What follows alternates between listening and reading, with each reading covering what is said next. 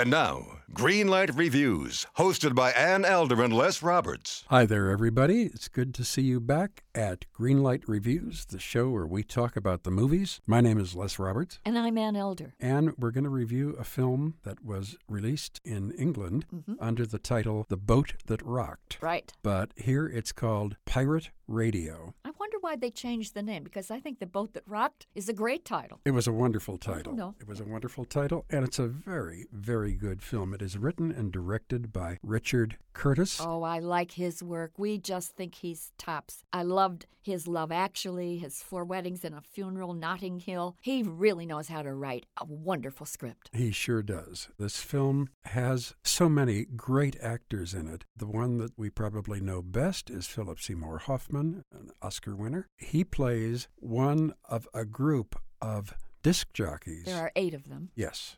And they live and work on a ship that is anchored just inside international waters beyond the authority of Great Britain in 1964 or so. Back then, when rock and roll was taking hold here in the United States, the authorities in England were furious about it. They didn't like it. They didn't allow it to be played. Well, only 1 hour a day. 1 hour a day. And so Bill Nighy plays Quentin. He is the boss of this ship, the captain, if you will, and the guy who put this whole pirate radio thing together. More than 3/4 of the population of England is listening to it. Right. But the authorities are furious about it, and the authorities are represented by Kenneth Branagh, wonderful Shakespearean actor. Plays the Minister of Communication. Yes, Sir Alistair Dormandy. He's a mean guy. Oh. He's a very mean guy. He's a very uptight kind of character, and Kenneth Branagh plays him perfectly. Yes, he certainly does. He's just an awful prude.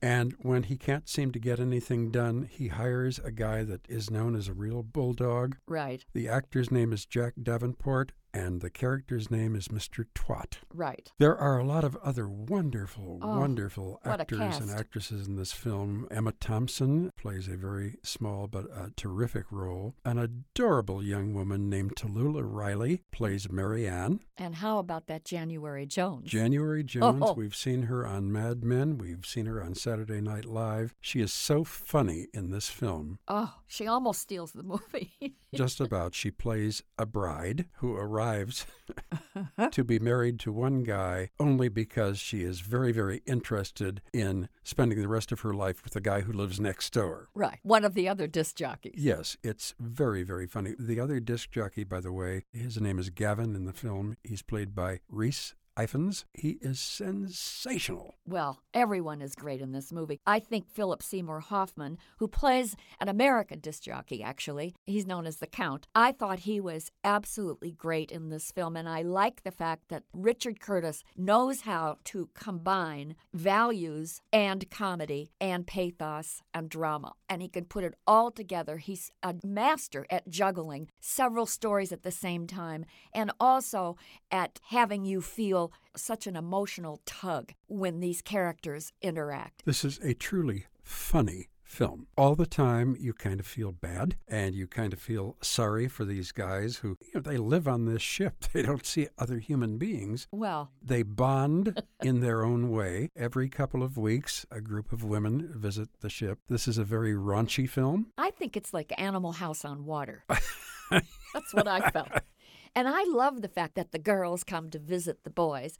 And I also think it's interesting that the disc jockeys, other than Gavin, are not a particularly handsome lot. But the women are quite beautiful that fall in love with them. And obviously these guys are big stars because they are listened to 24 hours a day. And the women fall in love with them because probably they're playing their favorite kinds of music. And I think we have to say that the soundtrack is sensational. You get to hear the Kinks, the Who, the Stones, Otis Redding, Beach Boys, and on and on and on. I loved a lot of this picture. The more I think about it, the funnier it gets. I think the January Jones scene is absolutely hysterical. Kenneth Branagh is always wonderful, and the meaner he gets, the funnier he gets. You've never really seen him do a comedy before, but he's really very, very funny in this. I thought Tom Sturridge was quite good, too. He's the young man, Carl, who comes and joins this group of disc jockeys. He's a young man, about 18 years old, and his mother has decided that he needs some toughening up. So she decides to put him onto this ship. And Bill Nighy is this young lad's godfather. That's right. And so he kind of shepherds him around and introduces him to all the guys.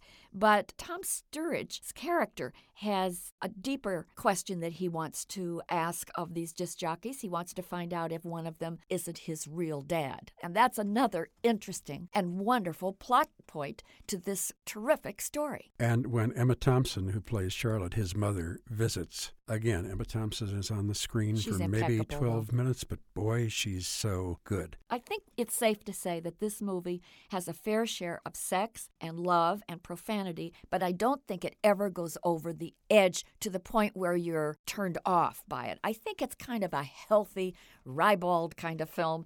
I loved every single solitary minute of this film. And by the way, you know, a lot of this is fictionalized, but this situation did indeed happen. There were a lot of pirate radio ships out there playing rock and roll, and there was a vain attempt by the authorities to shut them down. The end of the film is so exciting. It's so marvelous. You're at first frightened, and then you're thrilled to death at the ending. So great. I'm not going to ruin it for anybody, but when somebody takes the record that somebody else has tried desperately to save and says, this is a lousy record, and he throws it back in the ocean, you're going to laugh. You're going to laugh all the way through the picture. I cannot say enough about the wonderful, wonderful script written by Richard Curtis, the great characters, and hey, this is a great movie to rent, especially if you're in a party mood, because you will rock on and you will smile and laugh and have the greatest time. So for me,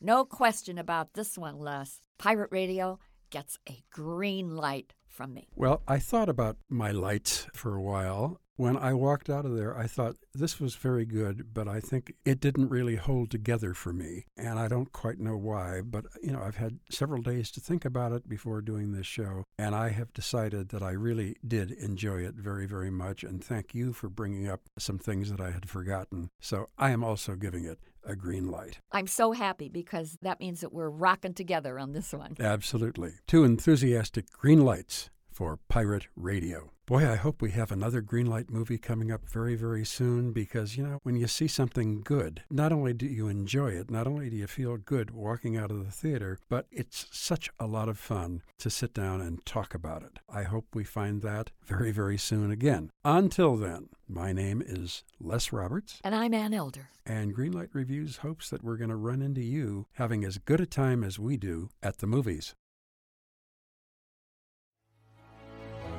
In a world infatuated with comic fandom comes a show to help us remember the talents that have inspired us. Whoa, cut. Oh, come on, it wasn't that bad. It's a bit dramatic. Let's just tell them about the show, guys. We are the Canned Air Podcast. Join us weekly for a comedic trip through pop culture. We also welcome some cool comic creators, as well as some of the voice and screen actors that helped shape your childhood. Find us on cannedairpodcast.com and on the Evergreen Podcast Network.